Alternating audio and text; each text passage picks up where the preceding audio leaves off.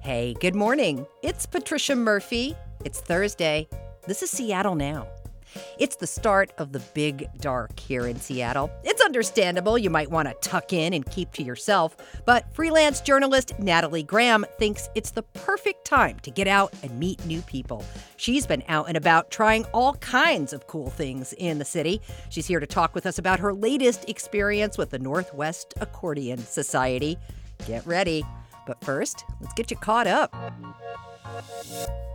The Seattle City Council wants the Seattle Police Department to resume using software that analyzes body camera video. The department canceled its contract with the company Trulio last year after police union president Mike Solon accused the department of violating the collective bargaining agreement and spying on officers. But this week, City Council member Lisa Herbold called the change ludicrous. A council committee then voted 7-1 to bring back Trulio or a software like it next year. The full council is scheduled to finalize the 2024 budget next week. It might be tougher to get your peppermint mocha tomorrow, at least if you want a green mermaid on it. Starbucks workers across the country say they're going on strike the same day the company is giving away reusable versions of its signature red holiday cups. 9,000 Starbucks workers have unionized across the country in the past 2 years, including 16 stores in Washington. Workers at all those stores say they'll walk off the job in protest of Starbucks refusing to negotiate over issues including staffing and scheduling. And some local baseball news. San Diego Padres pitcher Blake Snell, who graduated from Shorewood High School in Shoreline, won the National League Cy Young Award yesterday. That's the award given to the two best pitchers in all of Major League Baseball, so Shorewood must have taught him well. And here's the kicker. USA Today's Bob Nightingale said last week Snell might like to come back to his hometown and pitch for the Mariners next season. Players are technically allowed to sign contracts with teams right now, but things don't typically kick off until early December.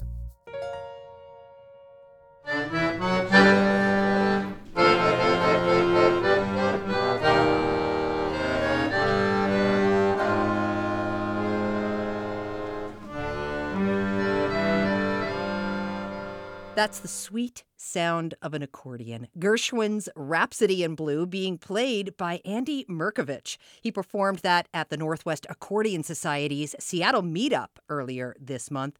In the audience, quite a few people who love the accordion, as well as freelance writer Natalie Graham. She writes the Playdate column for The Stranger, all about building community here in the city, and the accordion meetup was her latest stop. Natalie's here to talk about it and what she learned from interacting with people with niche interests in this city.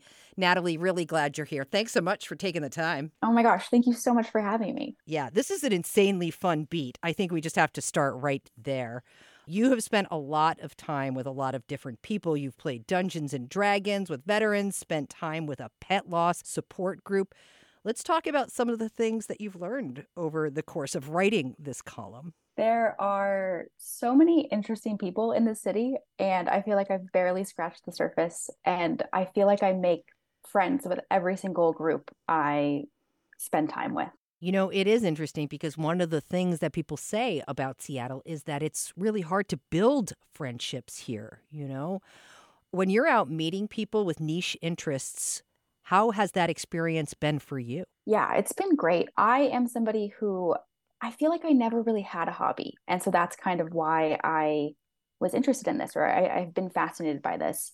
And then when the pandemic hit and there was no way to gather, it was just kind of like, well, what else is there in life? And so sort of forcing myself to go out there and see what else there is. And not only that, but try it for myself. Because that's an interesting thing about the column is I have to do the thing. Yeah. So it strips away a lot of this fear and hesitation that I normally would have to make myself do it. And I think what it's taught me is that, yeah, it is kind of hard to make friends in the city, but it's only hard if you're not trying. So all of these places exist, and there are so many. I have a whole Excel document of groups I've yet to look into. You just have to kind of put yourself out there and be uncomfortable. The friends aren't going to come to you here. You have to come to them. One of the gatherings you went to was a Northwest Accordion Society meetup, and actually our producer Vaughn Jones tagged along. Let's talk about that experience, what it was like for you. It was great. I have this same feeling in my body every time I go out and do one of these assignments, I just feel so nervous and Yeah. stressed. And just because I have no idea what's going to happen, I know on paper I'm going to an accordion social club. What is that going to be? I don't know. I sat in my car in the church parking lot waiting for the clock to tick a little bit further. And then I went into this church in Beacon Hill, and I just was met with the nicest people I've ever met. And Oh. they just swept me up and were like, okay, yeah, this is how we do things. Here's the poster board where we put up all the performers who are performing today. Here's all the information about the donation for the scholarship so that we can get kids playing the accordion. And yeah, so I don't know what my expectations are before any of these stories.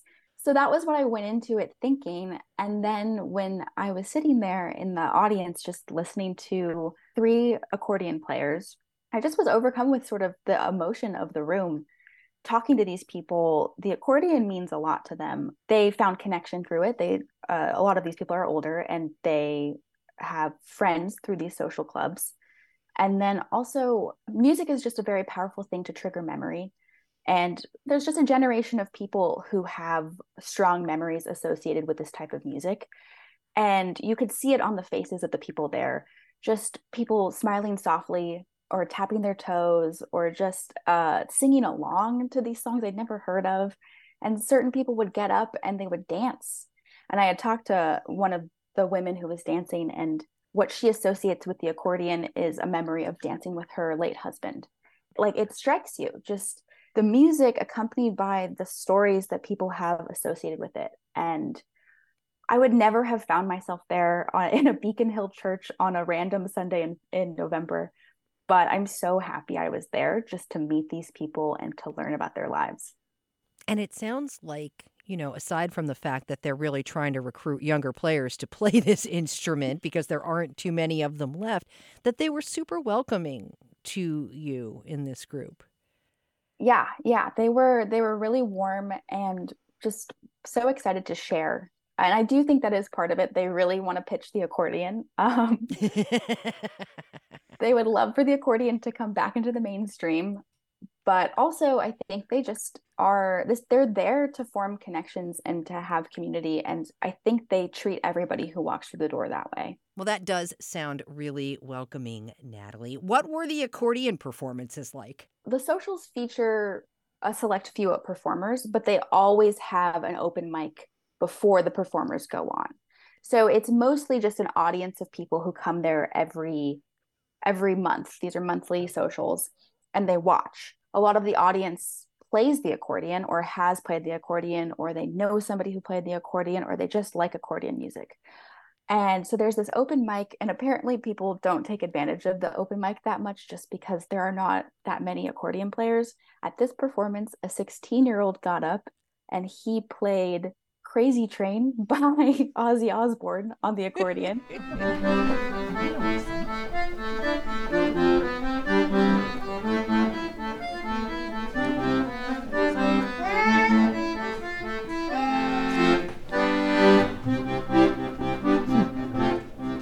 The audience was stymied. They had no idea what Crazy Train was.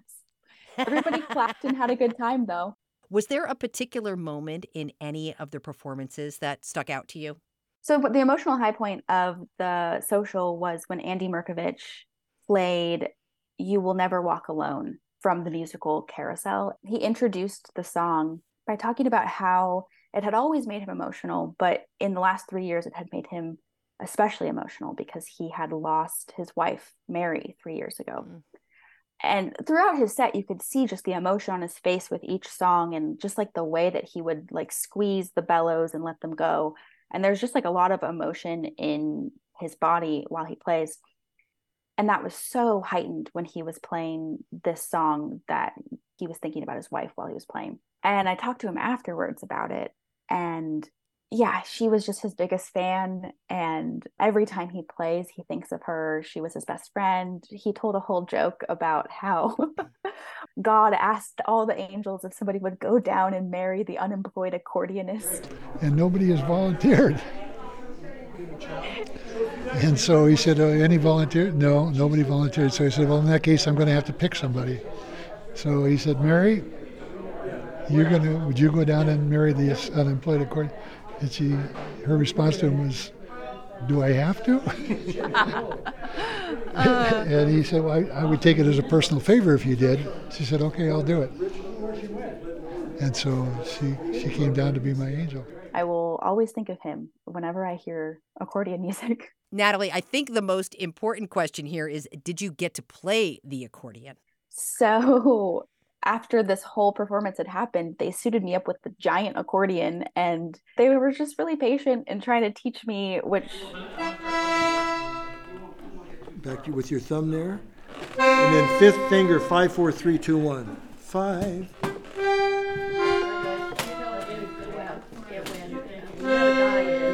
I don't think that counts. I think that counts. I didn't learn anything. I could barely even move it. It was so heavy. Is it heavy? It's heavy, right? Yeah. So, well, and then the director of the group, John Giuliani, he said to me after, because this was like a 28-pound accordion, he said to me, actually, I have a starter accordion up in this storage unit in Renton. If you want it, I could loan it to you. Aw, they really want to get those accordion players trained, Natalie.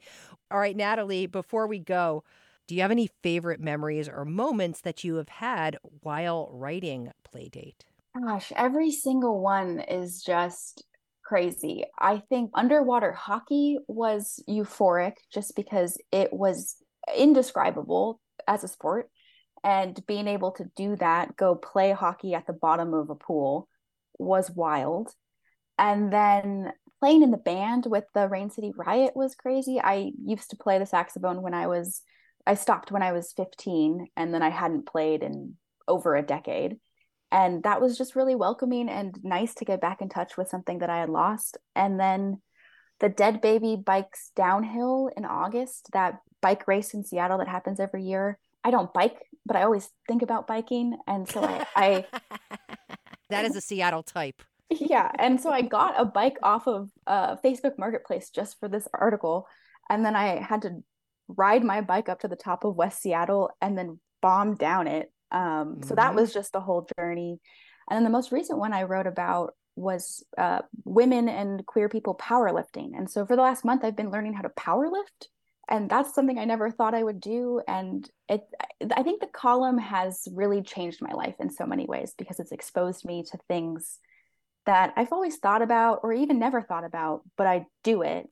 And some of them stick with me. And I think that I will lead a richer life because I have explored all that Seattle has to offer. You know, I want to bring it back around because what you said is kind of important. We started out by saying, this is the time of year where you're inclined to tuck in, right? With a book, to stay inside, to stay indoors.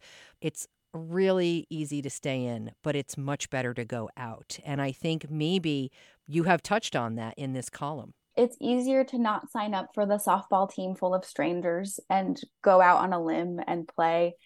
It's easier to not try out improv, even though you've been improv curious. But your life is going to be more boring for it if you don't try these things that you're curious about. And the worst thing that's going to happen, actually, I don't know what the worst thing is going to happen. All these people are so nice. So there's no downside to exploring these communities for yourself. You're just going to feel slightly uncomfortable until you feel welcome and you're having fun. Natalie Graham writes the Playdate column for The Stranger. Thanks so much for hanging out with us. Really appreciate it. And really appreciate your column. Yeah, thank you so much for having it. And thanks for reading. And if you have any ideas of what I should do next, please tell me. Thanks for listening to Seattle Now. Today's episode was produced by Vaughn Jones. Our production team also includes Caroline Chamberlain-Gomez, Jenny Cecil-Moore, and Claire McGrain. Matt Jorgensen does our theme music. You're hearing Mike Marinkovich play La Vie en Rose right now. Seattle Now and KUOW Public Radio are members of the NPR network. It's an independent coalition of public media podcasters. You can find more shows in the network wherever you get your podcasts. I'm Patricia Murphy. See you tomorrow.